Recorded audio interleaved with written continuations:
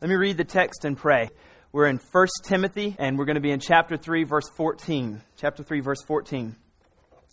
I hope to see you soon, but I am writing these things to you, so that if I delay, you may know how one ought to behave in the household of God, which is the church of the living God, a pillar and buttress of truth. Great indeed, we confess, is the mystery of godliness. He was manifested in the flesh, vindicated by the Spirit, seen by angels, proclaimed among the nations, believed on in the world, taken up in glory. It's 1 Timothy 3. Let's pray. Lord, I pray for this morning. I pray for us. God, I pray that we would be able to focus on Jesus this morning. All the things that we could focus on, which could be good things, Lord, I pray that above all, we would focus on Christ. All the things, God, that maybe I want to say or I have written down to say, if they don't do that, Lord, keep me from saying those. I pray for each one here. God, you have divinely, sovereignly brought them here this morning. And I pray that because of that, you would work in them supernaturally. Holy Spirit, please come. Speak through me into the hearts of the people here. And I pray that, Lord, you would be glorified, that you would be made much of, and that we would truly give our lives over to you this morning. I pray these things in Jesus' name. Amen. We, as a church, have been going through the book of 1 Timothy, if this is your first time here. And we've kind of brought ourselves to just 3 short verses. And today is going to be a little bit different than normal. You'll notice that we've tried to scale down things. The goal today is to really refocus us as a church. I'm not sure that if you're like me, let me say it this way. Today could be, and what I've been praying for, that today would be one of the most memorable sermons or services or Sundays that Remedy Church has had. I'm praying that it would really refocus us all as a church to exactly what we should be doing, exactly who we should be focused on, namely Christ. Now, I'm going to kind of give you my example from my personal life about how this sermon and this set of texts and these set of verses has all kind of brought me to this mentality or this thought that we need to kind of bring everything together this morning. We need to scale down the band. We need to just have Cameron sing, and we need to really just kind of refocus ourselves just on the most important thing. Not let there be any distractions, but just focus on Christ. I'm going to be using my personal example as we look at this, but I'm hoping that you'll kind of be able to think about your own life and think about what's going on and really be able to see maybe I have some similarities in your story that I need this as well. I've been, and most of you know this, trying to plant a church here and somewhat doing that for the last 9 months. And one of the things that I can get caught up in trying to plant a church is doing things for Christ. Now, I'm not talking about necessarily finding sin and getting rid of that sin to refocus on Jesus, or finding the morally neutral things in your life. Some of us listen to secular music, some of us shouldn't. Some of us watch certain TV shows, and some of us shouldn't. I'm not talking about those things. I'm not talking about sin. I'm not talking about the obviously moral neutral things in your life. I'm talking about the good things. The things you do for God. Whether it's evangelism or really making sure you're putting unbelievers around in your life, or whether it's service, whether it's giving. For me, the thing I'm doing for God is trying to start a church. And what I've found over the last 9 months is that my focus spiritually has shifted ever so slightly away from Jesus to doing things for Jesus. Does that make sense? I have found that I need to meet with that person and have a lunch. I need to talk with that person about making this thing better in the church. I need to try to build the church this way. I need to meet with that staff member or whatever to talk about this. I need to make sure that we have that. And so I'm doing things for the church, and the church is a vehicle that God's given me to be able to stand up here weekly and proclaim the gospel. And so I'm doing things, but in my doing things for Him, I found that there's been a shift where I'm not necessarily focused on Him. Because honestly, if all those things don't get done, and all I'm doing is trying to get those things done, and I'm missing Jesus, then it's all been for nothing.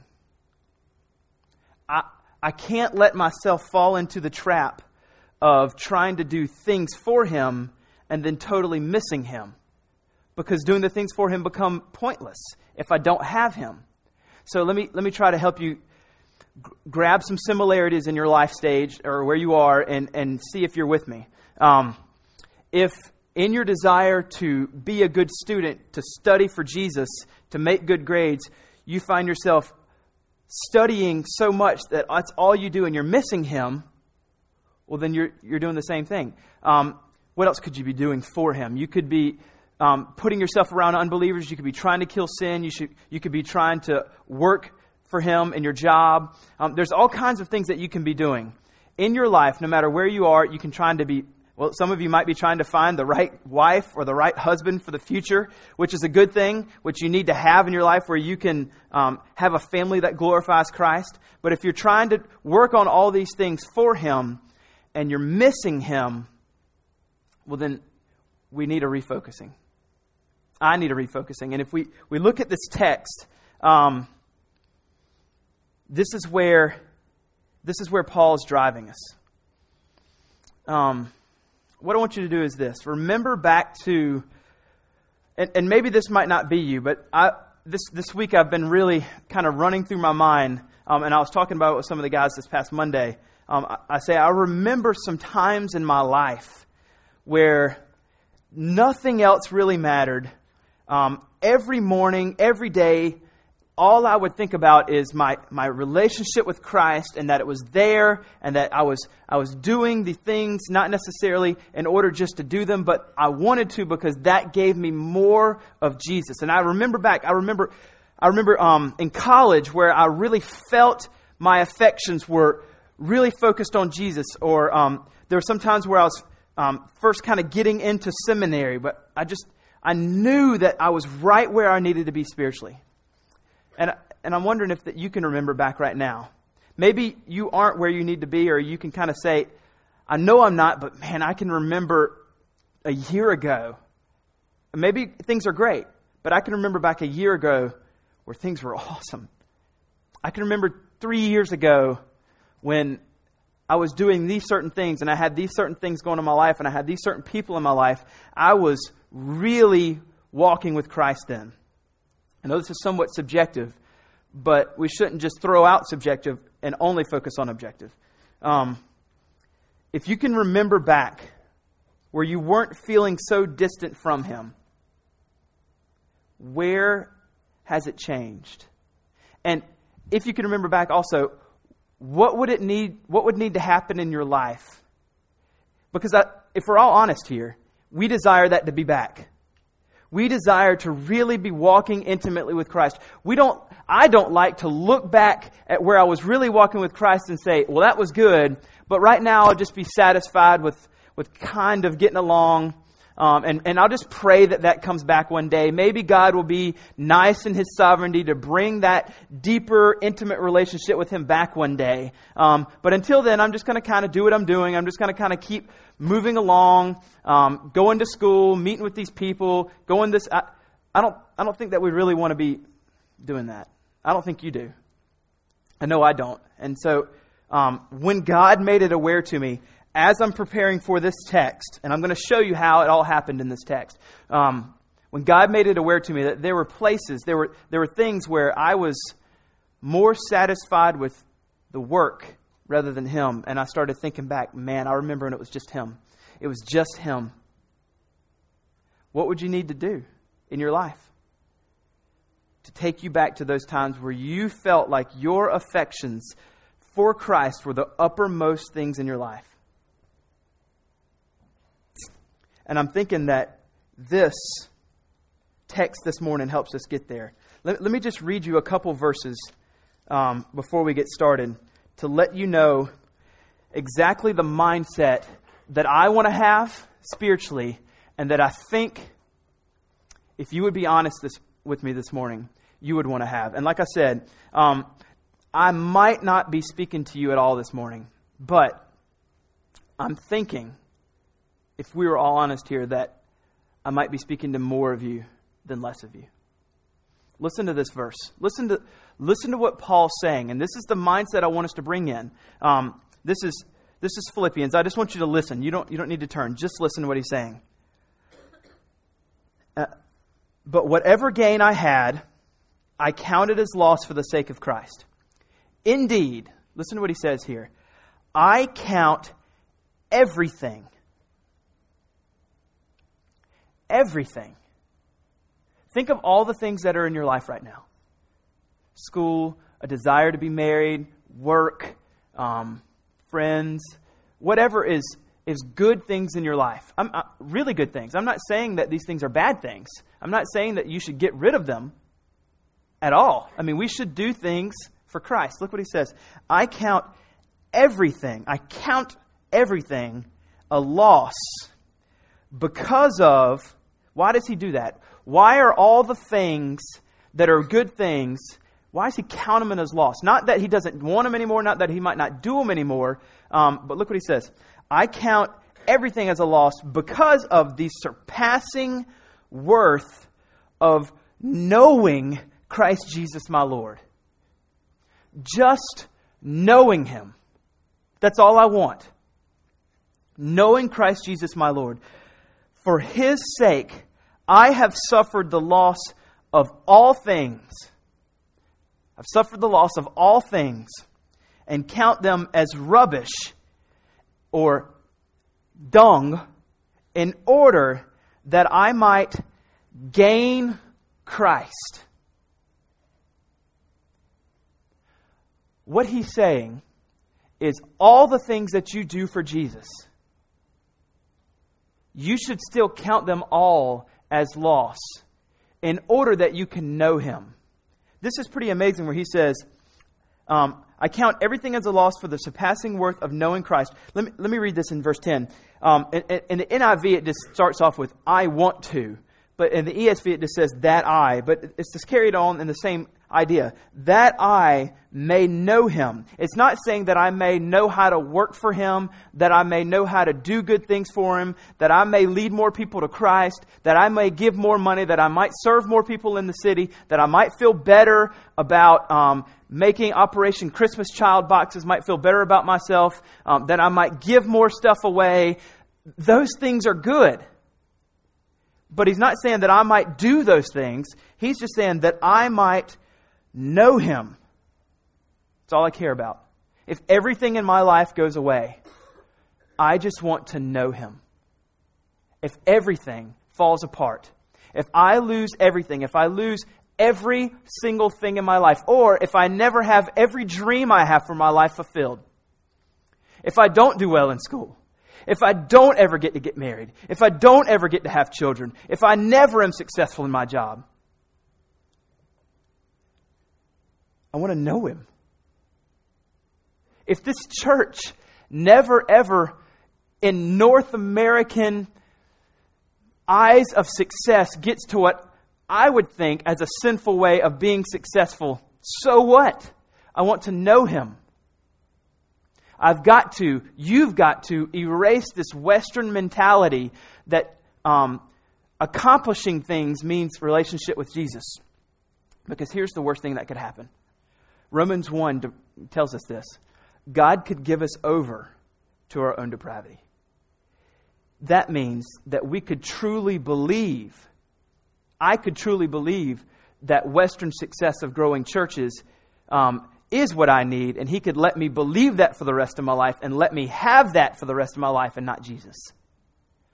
Or He could give you what your heart's desire is: a husband, a wife, a child, a job, good grades.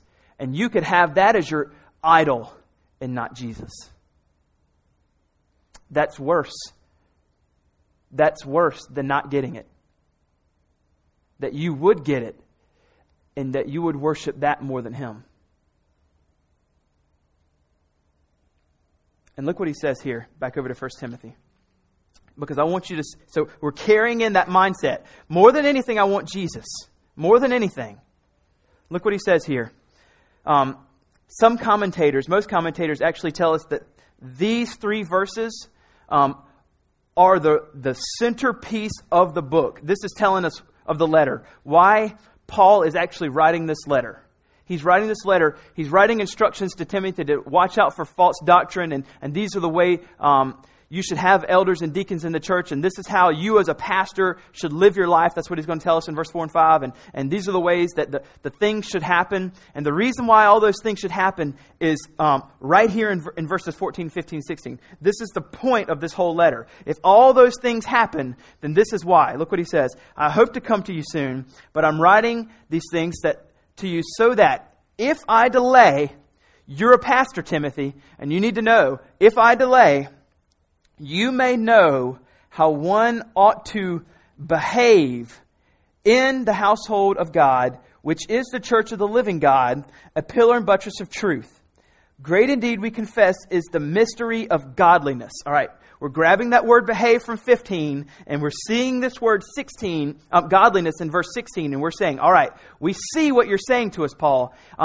Timothy's a pastor, and he should, if he's going to fight false doctrine, he's going to appoint elders and deacons, and he's going to kill sin in his life, and he's going to live his life in a Christ-honoring way as a pastor to lead a congregation. The reason why is because he wants the church who follows him to know how to behave. That's what he tells us in 15. And how should they behave? Verse 16 says, with godliness. So here's the whole point. The whole point of this letter is so that the church will be godly. Now, the interesting part is this. When I read this, I see behave. I see behave. And immediately, I think, all right, that means I've got to do something. There's something I got to do.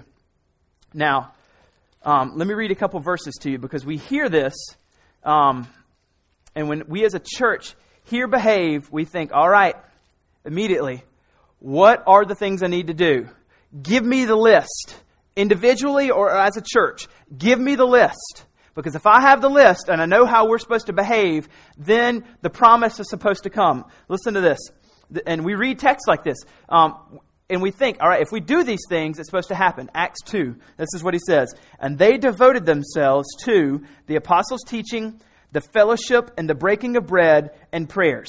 They devoted themselves to the apostles' teaching, studying the word, fellowship, community groups, breaking of bread, the Lord's Supper, and really practicing the presence of Christ, and prayers.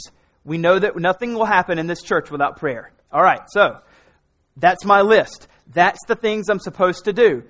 If I do these things, look what it says here, and it says, praising God and having favor with all the people, and the Lord added to their number day by day those who were being saved. That's the list. That's the result. We as a church desperately, we couldn't want more that we would have added numbers to us.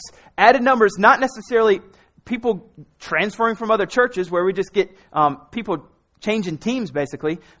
We want new people, new converts, people to come to know Christ. When we see people get saved, our hearts rejoice and we say, God, that's what I want.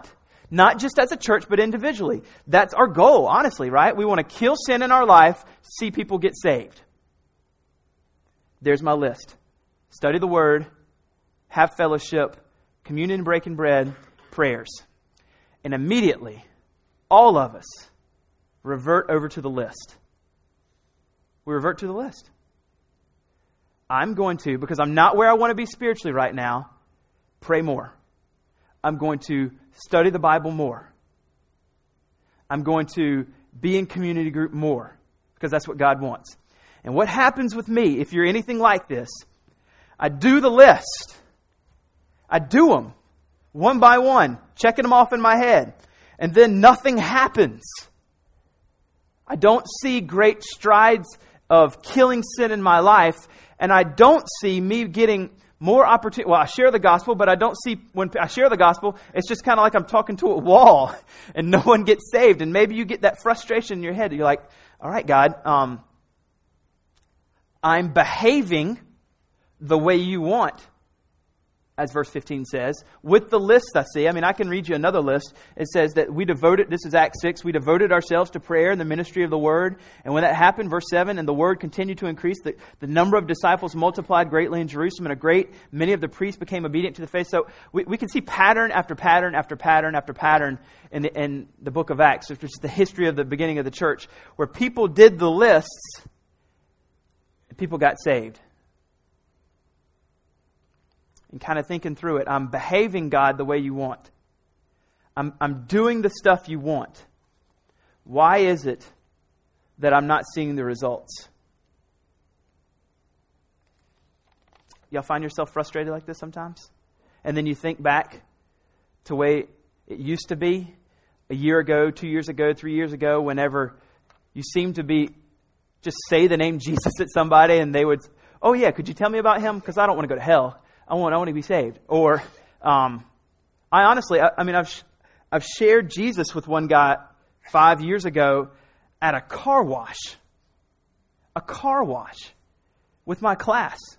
2 huge rednecks pulled up in this massive truck. I sat down between them. I'm not even sure that they could. Never mind. I sat right down between them and I shared Christ. I just briefly, while their car was being washed, told the gospel to this guy, and he said he wants it. He prays to receive Christ, and he's like, man, I feel different. The other one's like, that's the Holy Spirit. And I was just like, I can't believe that. I'm sitting there just like, God, I can't believe we did a car wash, and these 2 rednecks pull up, and I share, and they do it. Why is it not happening now? Why do I seem to have less affections? Why does the gospel seem to stir me less than when it did? Why is it that when we worship, I used to feel more focused and now I don't through song? What is going on spiritually? It's because I'm focused on the list. I'm focused on, God, I'm going to do the list in order to bring the results. And perhaps that's where you are. Maybe you want the presence of God so bad in your life, just like I do, that you're missing Jesus just to do the things to have Jesus. Look here. In verse 15, it says, if I delay, you may know how one ought to behave in. Now, he's going to give us 3 little titles of the church here. We're going to see this, that he's going to give us 3 little titles. Number 1, that one ought to behave in the household of God, which is the church of the living God, a pillar and buttress of truth.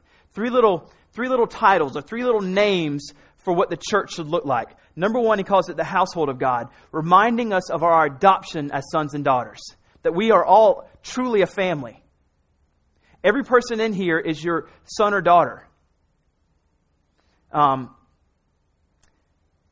your brother. Then after that, he tells us, or sister. After that, he tells us, Church of the Living God, which is just a reminder. Sometimes, this is so obvious, but I think we forget it sometimes.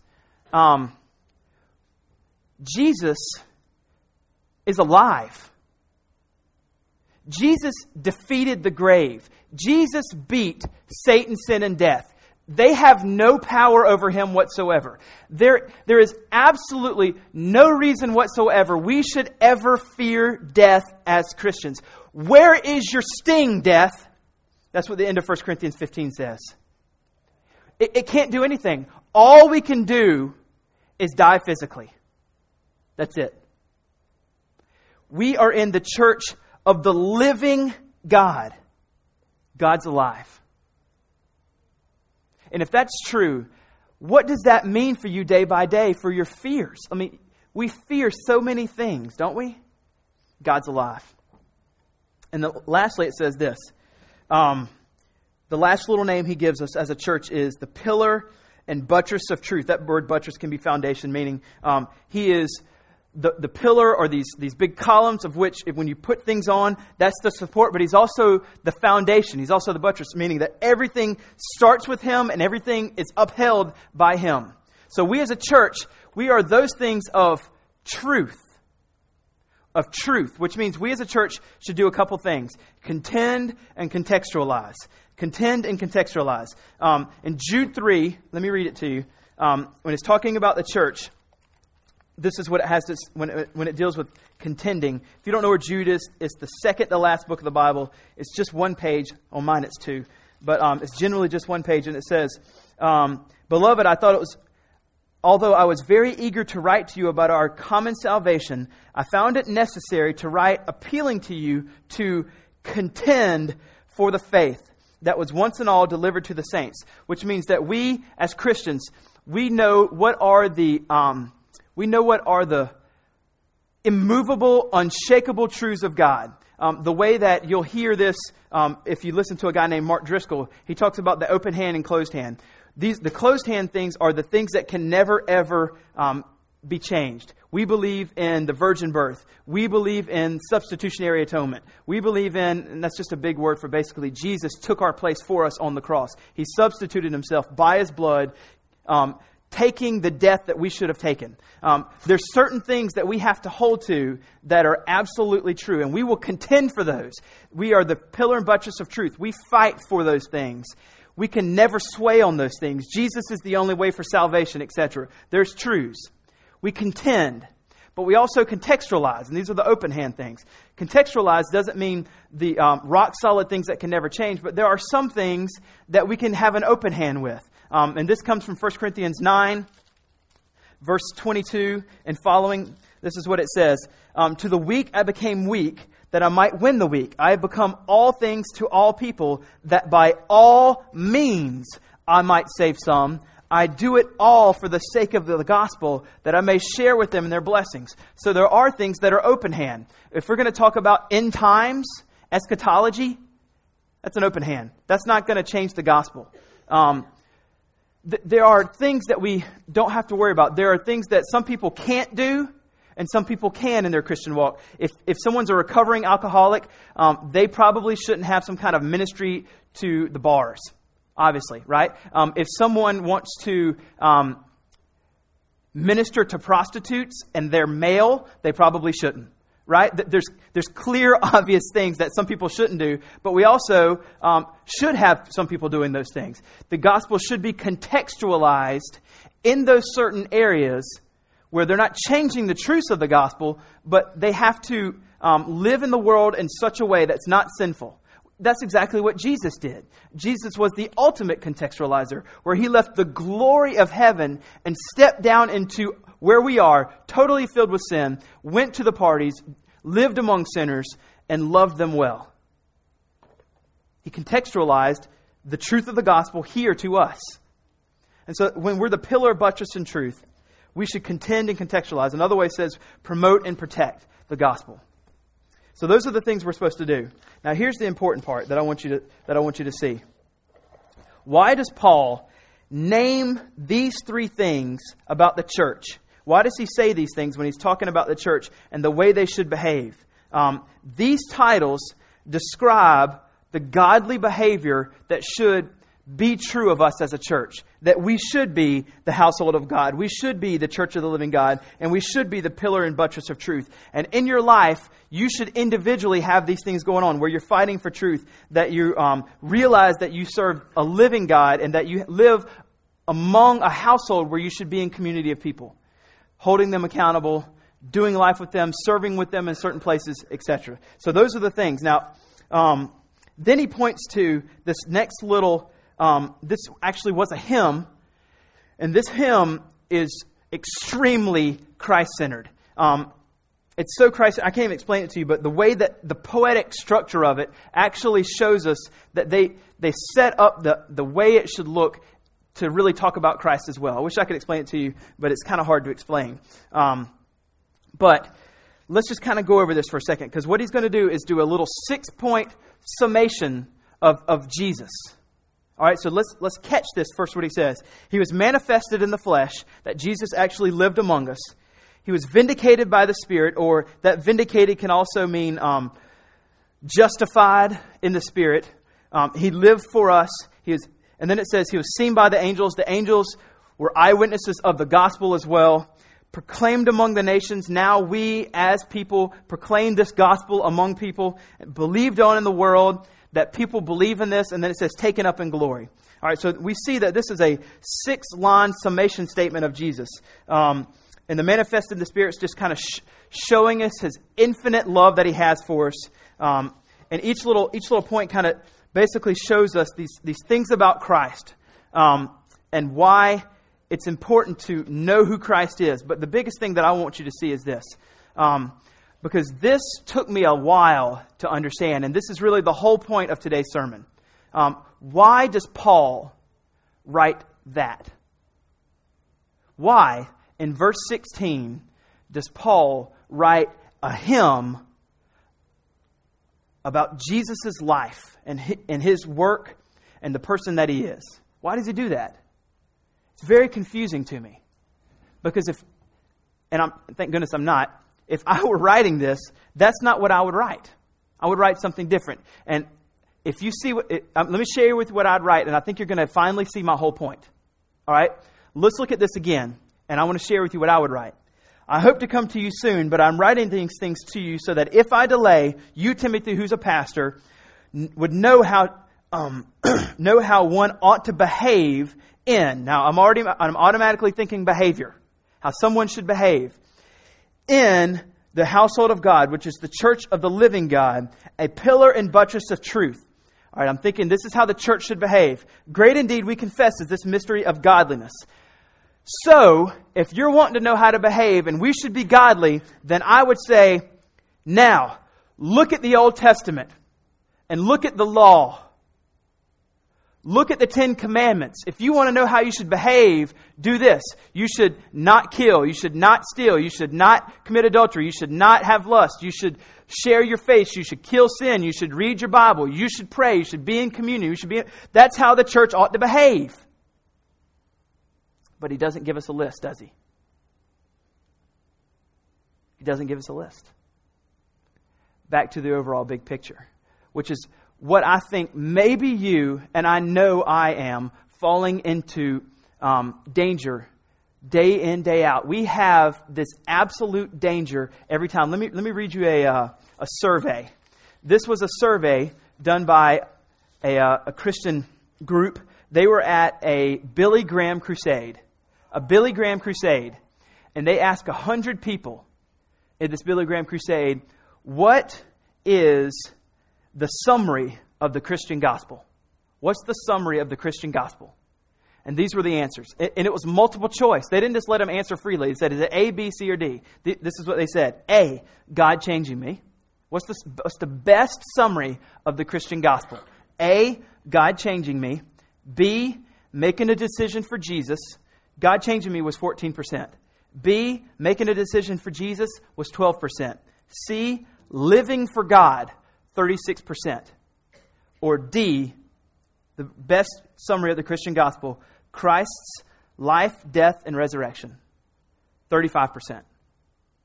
Which means roughly 65% of Christians, this is at a Christian conference, 65% of Christians say that the best representation of the Christian gospel is either making a decision for Jesus, God changing me, or living for God, not what 1 Corinthians 15, 1 and 2 tells us, the life, death, and resurrection of Jesus, and seemingly what Paul is telling us here.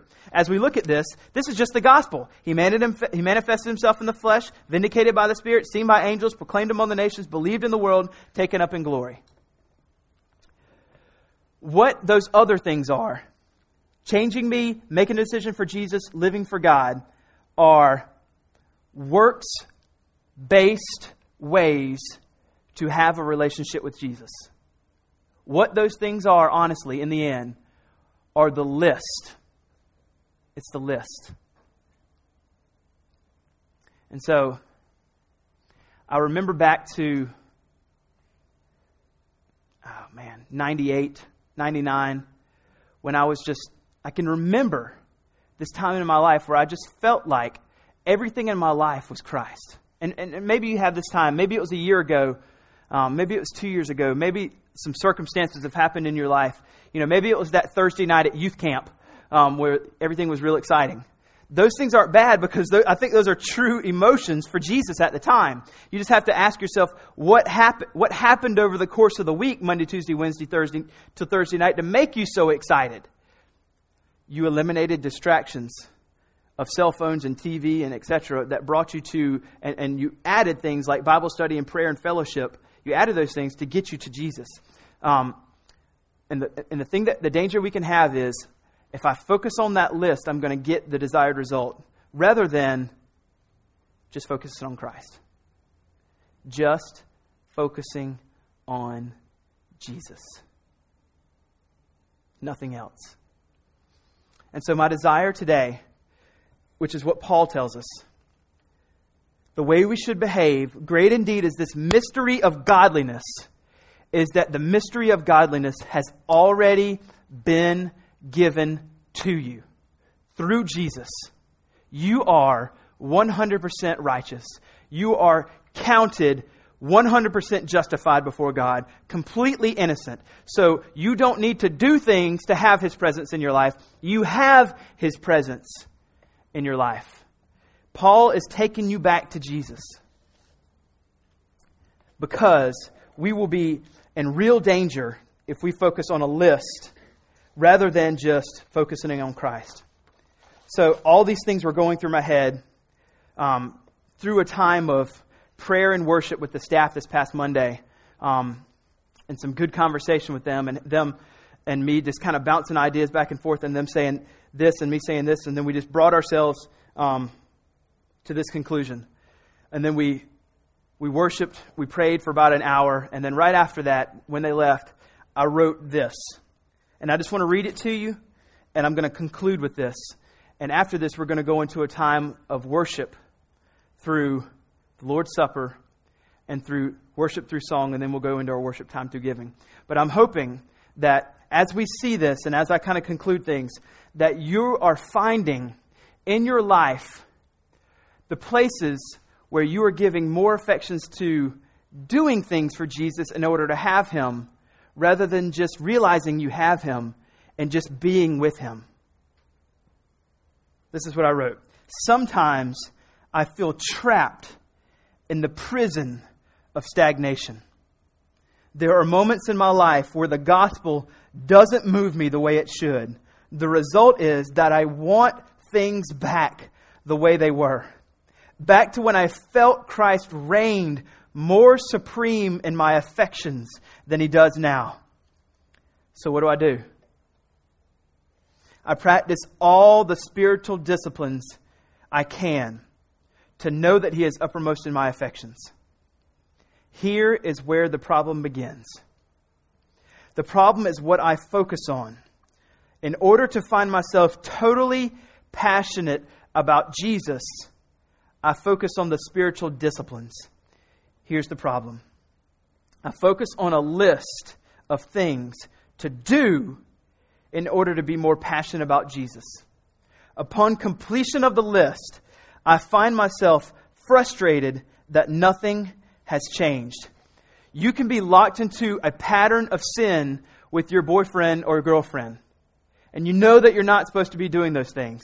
So you say, I'm just going to pray more. I'm just going to read my Bible more. And then later on, Friday or Saturday night, whenever you are with him again or with her again, you do it again. You say, what the world? I'm just going to focus again. You can be focused in on a desire that runs so deep in order to be married, or desire, if you're married, so deep to have children, or desire to be successful in your dad or your mom's eyes that you've never ever been successful. You're desiring certain things, and I'm just going to refocus. I'm just going to change back. And you're focused on the wrong thing because you want to get rid of that sin in your life, but you're focusing on things rather than Him. Upon completion of the list, I find myself frustrated that nothing has changed. I can't figure it out. I did all the things I'm supposed to do. Why do I find myself not passionate about the gospel as I should be? And here's what God, through the help of my friends, reminded me. I was focusing on as a list of things to do instead of focusing on Christ. He is the goal, and He is the prize. Cameron, you can come on out. It's a dangerous thing if we make our goal killing sin. If we make our prize our husband or wife. If we make our goal more salvations. If we make our worship serving. He is the goal, and He is the prize. I made the goal of completion a list of things, or completing a list of things I needed to do in order to know Him, instead of making the goal just knowing Him. We're all wired this way. Every one of us are wired this way. We're all prone to desire to do things for Jesus instead of just being with Jesus. We all want to find the things that we need to do rather than just be with Him.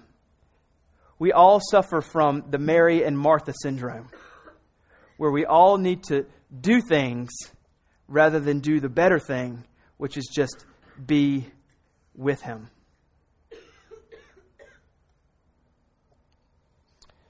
May God help us and show us mercy in our folly. May we focus on the gospel of Jesus with our goal to be just Him. So what God's taught me is this: not to focus on all the things that are going to make me feel like I'm successful. Not focus on doing all the things I feel like I should do, but just Him. Because if I don't have Him, I lose everything. And I'm praying that that's what He teaches you this morning. I'm praying that as we go through the Lord's Supper and as we go through the worship through song, that the Holy Spirit will take the truths from His Word and take the taking of the bread and the juice and take, as we worship Him through song, and take all these things and let you see in your mind that more than likely you might be falling prey to doing things rather than just being with Him. And that you'll find yourself more focused on Him than things. You'll repent of the sin of productivity rather than just having an intimate relationship with Him. And those desires to be back to where you were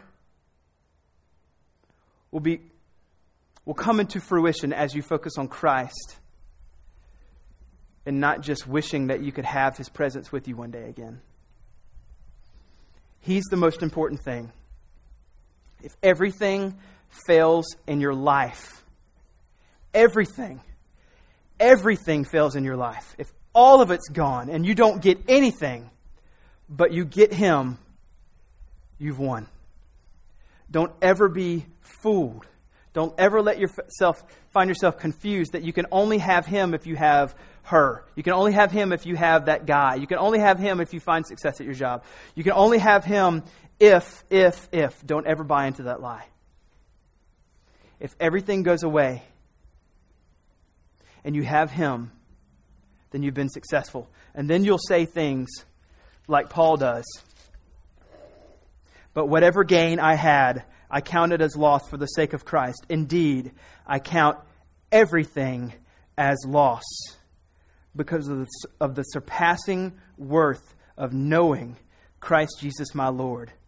For His sake, I have suffered the loss of all things and count them as rubbish in order that I might gain Christ.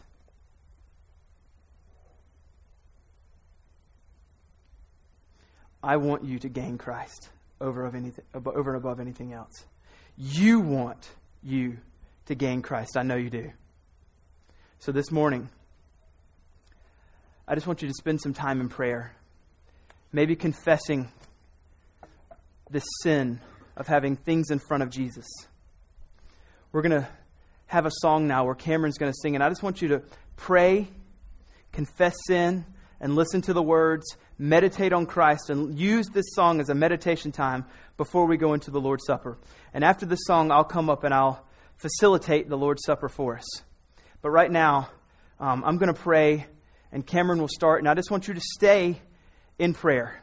And I want you to focus on repentance. I want you to focus on the things, identifying these things in your life that you need to confess. The things that you know are keeping you from having just Him. Because everything that you need for life and righteousness has been done for you when He died on the cross and He said, it's finished. Let's pray. Christ, I thank You for Your gospel. And I confess in my own life the sin of desiring productivity and results more than just wanting to have Christ. Forgive me for that, God. God, I pray that each one of us here this morning, if we're guilty of this as well, Holy Spirit, that You would come and be so kind and merciful to show those things to us and lead us to repentance. We know from Romans 2 that it's Your kindness that leads us to repentance. And so if there are places in our heart that we have idols, that You would be kind to show us those and merciful to lead us into repentance, and that we would do that willingly, and God, that we would want Christ in our life. That we wouldn't want list keeping above You. You're the goal, Jesus. You and You alone. Be with us now as we go into our time of worship through the Lord's Supper and through song. Pray these things in Jesus' name.